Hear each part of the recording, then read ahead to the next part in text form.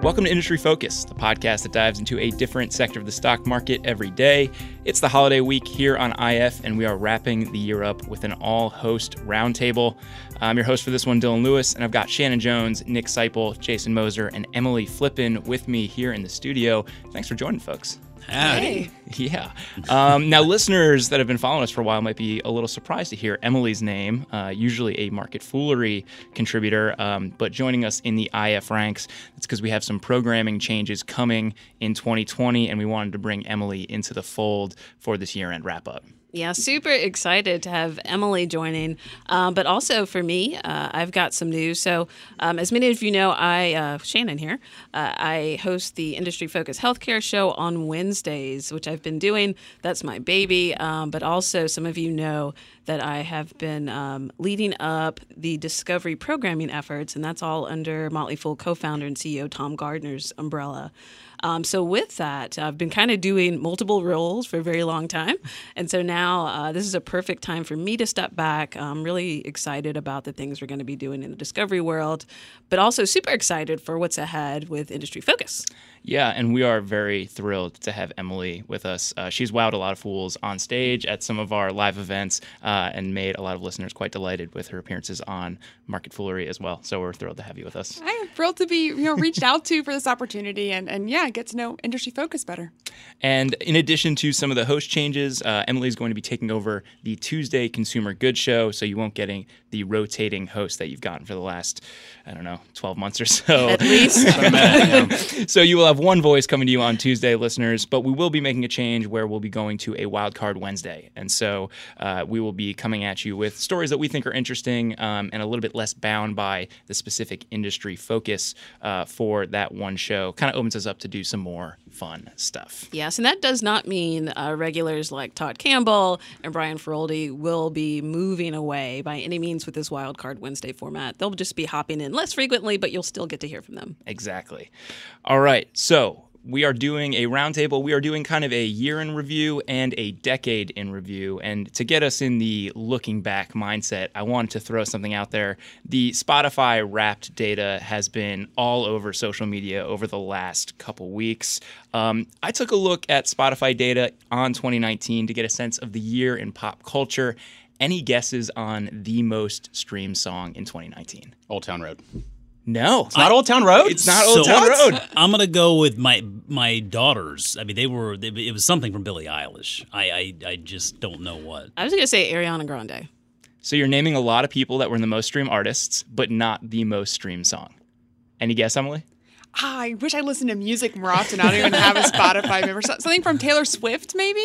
So I'm going to confess that I did not know this song. It is Senorita by Shawn Mendes and Camila Cabello. I think that's how you say no idea. the Camila name. Cabello. Yes, I can see that. I could totally see that. More than 1 billion streams. The most streamed artist of the year, Post Malone. Adult listeners, maybe you have no idea who these people are. If you're like me, if you're listening with kids, they might be thrilled right now. And thank you, because now that song will be in my head for the rest of the day, Dylan. That's what I'm here for. Well, when you say Post Malone, then I'm trying to think, okay, well, what was pre-Malone? Who in the world that is? And then I remember, oh, yeah. Yep. Got a lot of boomers sitting around this table here. Yeah. Were there any interesting insights, before we get into the decade in review, any interesting insights from your own Spotify Wrapped? I always look at that as just one of the greatest marketing campaigns, organic marketing campaigns that a company can possibly put out there. But I'm always tickled to get the user data and get a sense of kind of what I've been listening to and how it changes year to year. Yeah, I can say for me, I won't name any specific songs. I'm a little embarrassed that I just literally let it slide, particularly through the night. But I will say I listen to a lot of soft jazz. All right. Some better than others that I did not realize. But it was really interesting to actually see that data peeled back because I had no idea. Nick? Yeah, so I think the biggest surprise for me looking back at that Spotify data is just how long I've been on Spotify. I didn't realize that I had first got a profile on that platform back in 2011, and now it's become something. When it first showed up, I was like, why hasn't Apple figured this out? And today they're, among the, Apple and Spotify are the two dominant streaming platforms out there. I will say there's a pretty clear theme to my listening habits. It's a lot of kind of jam, that sort of stuff. So Widespread Panic, a lot of Grateful Dead, that sort of thing. So I wasn't surprised by my results, but I was surprised by really how much time that I've spent on that platform, both over the last year and over the last decade. I feel like there's a lot of overlap in the Venn diagram of your listening habits and Jason Mose's listening habits. Probably so. I would say my list was very Widespread Panic heavy. I will say though, I was a little bit surprised by. I normally am kind of set in my ways. I know what I like and whatnot. But the one thing I like about Spotify is all of the different collections and compilations they give you. Their Southern Rock 101 compilation is really, really good. And I found out I listened to it a lot more than I realized over the year. Emily, are you a Spotify user? I am happy to say that I'm a foil to this group. I mean, it's kind of a bad foot to start off on for Industry Focus here, I guess. No, but I'm not a Spotify user, and that's just because I don't really listen to music. I've never been a big music fan. I've always, podcasts, like we're doing right now. Whenever I find myself in a position where it's like, oh, I could listen to music, there's always something better in my mind I could be doing. I'd be watching TV. That's better than listening to music. I'd be listening to a podcast that's educational. So, in my mind, I doubt my Spotify playlist, if it were to exist, would be anything revolutionary. I think the positive way to spin that is there will be some new perspectives coming to Industry Focus. We're all motley in Dylan. 2020, and that's wonderful. It'll be like, who's Emily? Oh, she's the smart one. Yeah, no, That's right. The listenership The one on the with no Tuesday taste. show is going to spike, I think, as we enter the new year. Actually, I think Nick, the way you were talking about Spotify and your own relationship with it is kind of a good entree into one of the topics that we wanted to talk about as we were looking back over the last 10 years, and that's how some of the major companies that we interact with have changed over this past decade. Spotify and the whole streaming music space, I think, is probably one of the more obvious ones, and you could say the same for streaming video as well. But, for them to enter this space and beat so many other players to it is pretty incredible. For Apple to be trailing them and then only catch up, over the last couple months or so is pretty wild. Yeah, no, so it's been remarkable how things have developed over the last decade or so. You think about at the start of the 2010s, the way most folks got their music was probably, an iPod, remember those?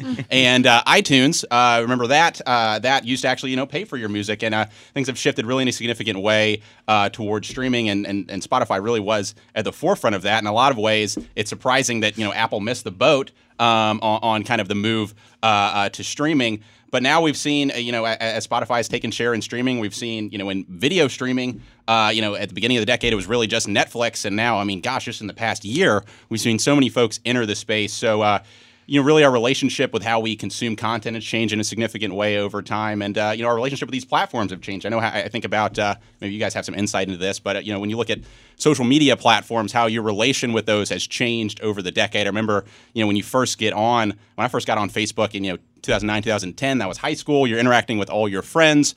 Today, it's much more, you're interacting with large brands, you're interacting with influencers. Our relationship with these platforms have really changed in a significant way over the last 10 years or so. Yeah, you mentioned that people were listening on iPods, and I think there's going to be a generation of people in the next 5 years or so that look at the word podcast and don't understand why it's called that. They will be people that did not grow up in the iPod era. They were like, why isn't it a phonecast? Like, that's how I'm listening to it. It really is amazing to think about. I mean, that is as revolutionary a product as that was. I mean, we're saying was. Like, that happened really, really fast for something like that prolific to be virtually phased out of our lives. Yeah, and it was a great product. I think it was like the predecessor to a phone for a lot of kids, tremendous. Right? It was something that was kind of gated that parents could give. And you mentioned some of the shifts in social media. I think we went from a period of being very happily sharing things on social media and very open about who we were publicly to maybe feeling a little bit more reserved about some of that stuff as we got into some of the privacy leaks, some of the more unseemly elements of the data targeting and advertising that happens on social media. That's one of the big things I think that's changed for me. I look at how I use Facebook, for example, and I still have my account. I did not delete Facebook like so many others did, but I posted once in 2019 on Facebook. And it was because I needed a roommate. That was it. That was the only thing I posted. I got tagged and stuff, but you go back to 2011. I mean, you were like pumped to see notifications because it meant someone wrote on your wall or commented on a video or something like that. And I think that's shifted pretty dramatically. Shannon, when you look out over the last 10 years, what kind of speaks to you? Yeah. We were talking about social media, and I think social media has really transformed how we even interact and consume healthcare. So I look at it from a patient advocacy standpoint. I mean, never before have we seen so much pressure just on things like drug pricing as the rise of social media has enabled that. I mean, there used to be companies that would routinely rise the price of drugs 30%, 40%, 50%, and there was never any backlash. But because of social media, now you have patients getting on, actually really kind of starting a rage, if you will, and then also pushing politicians to actually make movement. Now we've even got some traction in Congress to bring that down. And so when you look at social media, it's so much more than just a way to interact with friends. It's even more so than like just a way to aggregate and consume news. It really is a platform that I think is giving voice to those who were voiceless, which are the patients. I appreciate you highlighting the good in social media. Yes, there's a lot of good. It's possible. Emily, what about you? Sticking with the social media theme, although I feel like calling it social media is maybe narrowing this down too much.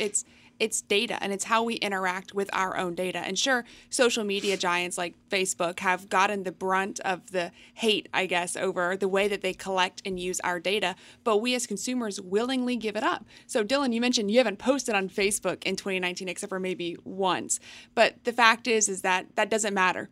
It really doesn't for Facebook. I mean, not only does Facebook have so many different platforms, but your data is being stored and shared by everybody on the internet. And I mean, it's in ways that we don't even think about now that would have alerted us 10 years ago.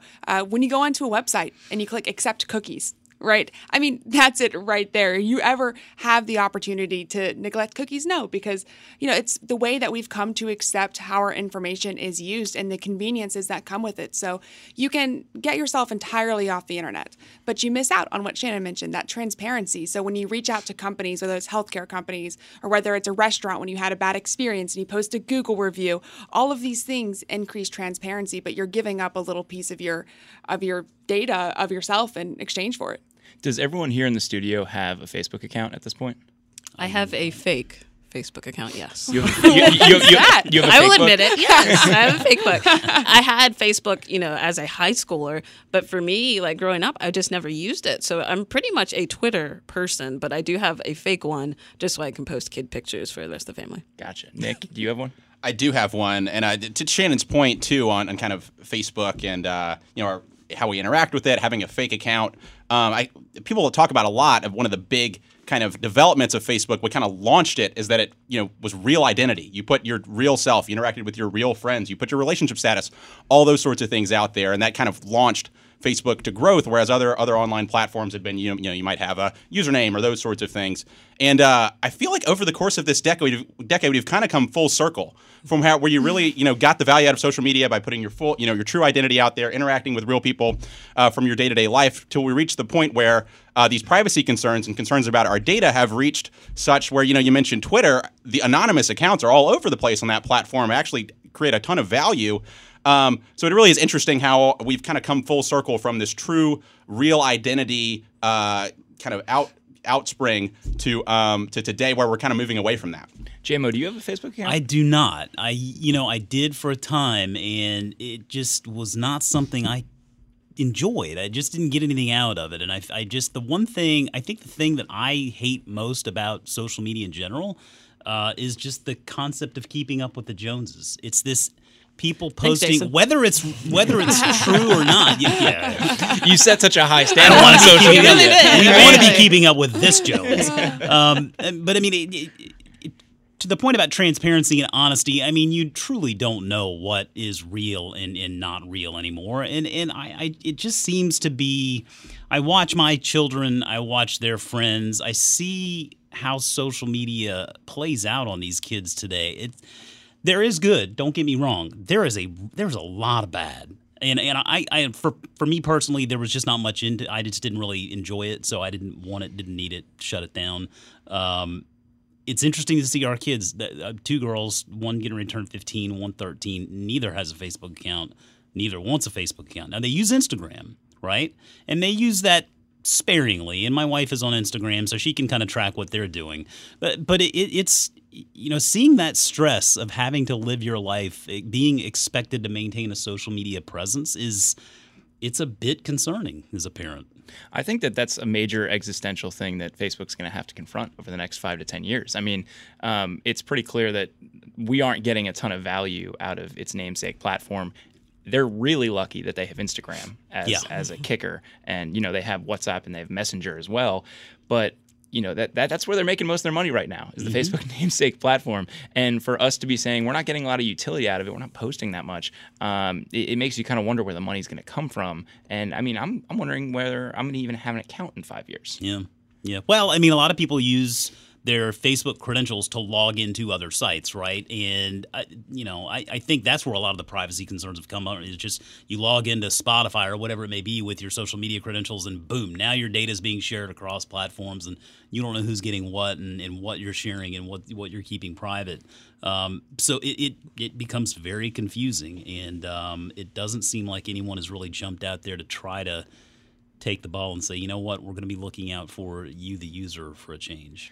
Now, I didn't mean to exclusively steer us into social media and tech talk with this roundtable. Jason, I think you're the only one who hasn't chimed in yet with the change that you were kind of observing and most interested in. Well, fortunately, Dylan, I am not going to go into the social media world here.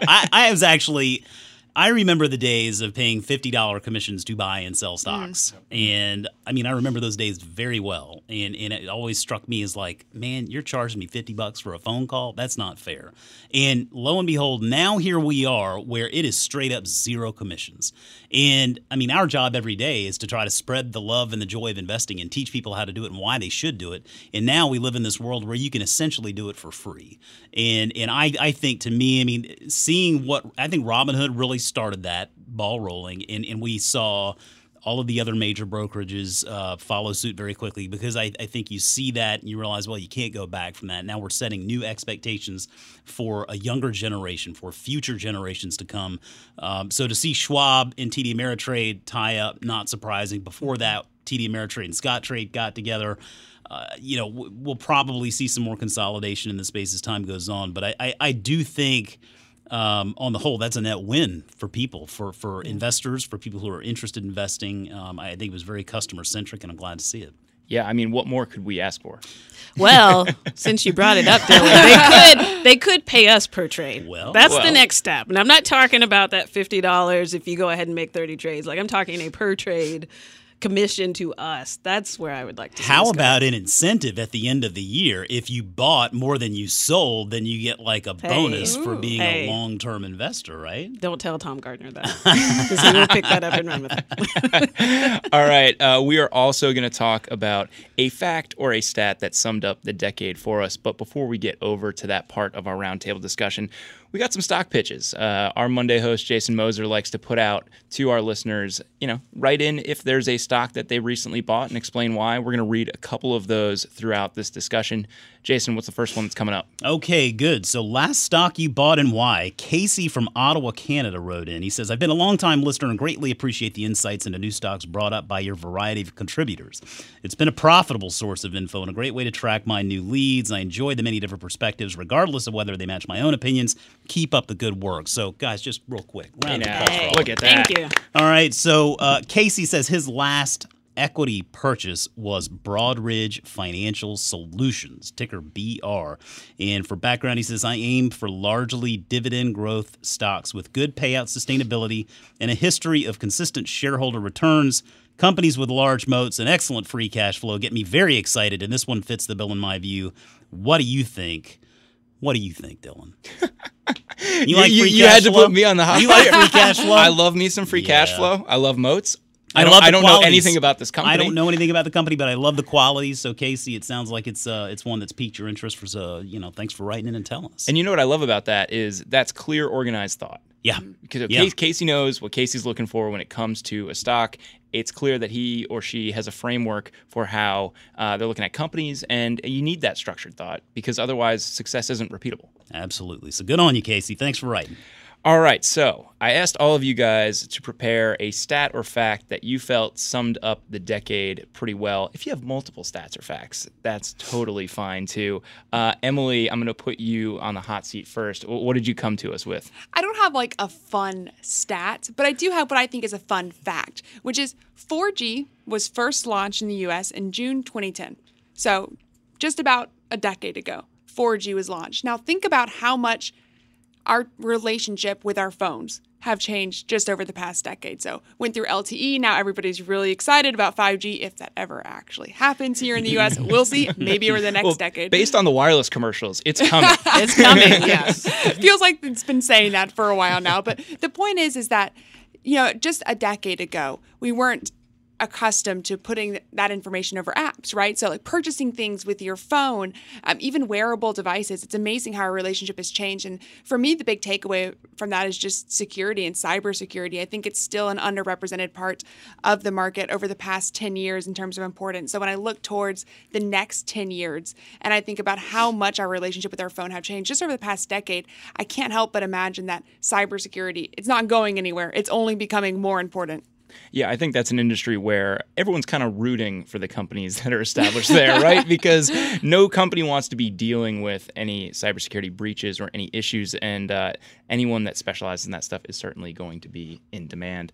Jason, what do you got for us? Yeah, I mean, the sexy world of interest rates. I know everybody's just thrilled to talk about interest rates. I mean, I will give you a fun fact. I was hired to work here at The Fool in 2010, so I'm coming up on my decade. Wow. How about that? The fun fact, I'm still here. They haven't gotten rid of me yet. That, They still know you work here, that right? says something. Does he though? Pretty sure my paycheck went through last quarter. Wait, did they move you down to the basement and they took your stapler? In all seriousness, though, I mean, this really does go back to when I started working here. I think we were just coming out of the financial crisis, and I mean, I remember that very well and thinking, wow, that was not fun. And this is a testament to how economists really, you think economists are really smart, and they put up a good front. You think they're really smart. And apparently they all really got this wrong, because over the course of this decade, the projections all were for interest rates to be much, much higher than they are right now. And so a friend of mine, Pete Claypool, sent me this article, and I was reading through it, and I just found it very interesting, the theories that they propose. Why maybe economists got this so wrong? Why aren't interest rates much higher than they are now? Why hasn't inflation propelled those interest rates higher? And there were three theories that they had thrown out there. One is the debt hangover theory. People are afraid of debt after coming through a recession like that, the Great Recession. So they're afraid of debt. They're paying it off. They're not borrowing as much. They're not spending as much. The next theory was secular stagnation, which was essentially slow population growth leading to a lack of spending. And then there was a third theory, the natural rate of unemployment, and that's essentially the lowest we can go before we start running out of workers, which then starts pushing prices back up.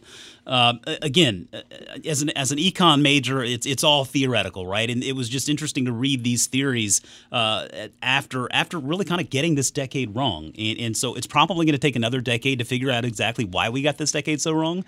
But I feel like we've been talking about interest rates have nowhere to go up for the past decade, and they just haven't gone up. I think there's a wonderful lesson there for folks that, when you see headlines that are precise, there's often a level of false precision that comes with these numbers that are being put out there. Yeah. Whether it's an economist or someone at a firm that's putting out a price target for a stock, it's easy to sound like you've done quite a bit of work and you really know what you're talking about if you've modeled something out using, a DCF and you've looked at hundreds of years of data, what have you. The reality is a projection's a projection. That's it. And the numbers have to play out before you know exactly how things are going to work out. That's it. Nick, you're shaking your head. Yeah, well, another thing I think on the interest rate stuff that I think about a lot is, even if you have 75 years of data, so you go back, all of modern financial history, right? In the grand scheme of things, in the sample size of like human history and all those sorts of things, what can happen? That's a really small sample size. It sounds really huge when you hear us describe that, but things that have quote unquote never happened before happen all the time, and that's kind of what's happened in the last 10 years with interest rates. Yeah, just because it hasn't happened before doesn't mean it won't happen. Yeah. Shannon, what do you got for us? All right, so my stat, 67%. And this is from a study from Pew Research, actually published, I think, last month.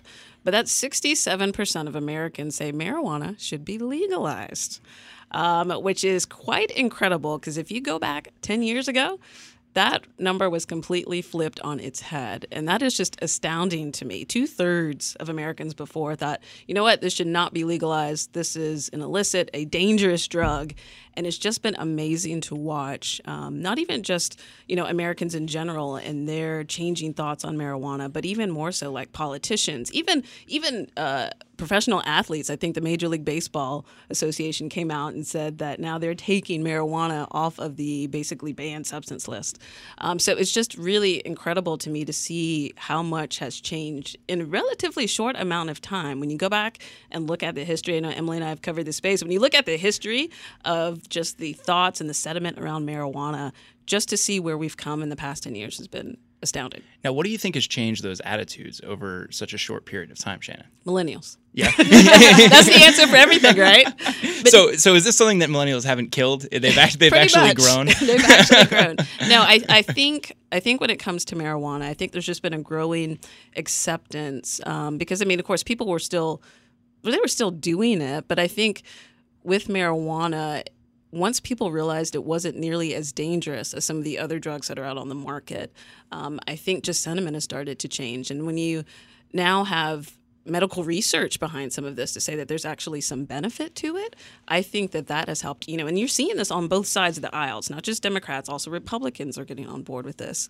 And so I think it's a number of different things, but I think it's, for me, in looking at this space, it's not a matter of if federal legalization will happen, it's more a matter of when at this point. Are you willing to throw out a reckless prediction on that? I'm going to say in the next 10 years. Yeah. Wow. Tune back in Yes. in 2029, and we'll come back full circle on that one. There you go.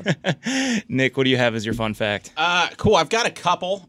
First one, 123-15. That's the Alabama football record during the 2010s. But more seriously, on the industry focus side, that's oil production in the U.S. So over the course of the 2010s, the U.S. rocketed up to become the number one oil producer in the world. In 2009, the U.S. averaged about 5.5 million barrels per day of crude oil. This year, I've seen a range of numbers, but let's say around 15 million barrels per day of oil. So that's about a triple over a 10-year course of time. And this is in the oil industry, which is 100-plus-year-old industry, very capital intensive, that sort of thing. So when you see a massive tripling in production, it really significantly has changed the global oil market. You saw the oil prices peak in 2014, crater all the way down, from above 100 down into the 20s. Since recovered somewhat from there. But at the same time, fracking, which has really powered this oil production boom in the U.S., has really never produced positive free cash flow in a significant way. During the IEA estimates that during those first 4 years of the boom, from 2010 to 2014, the sector burned $200 billion in cash.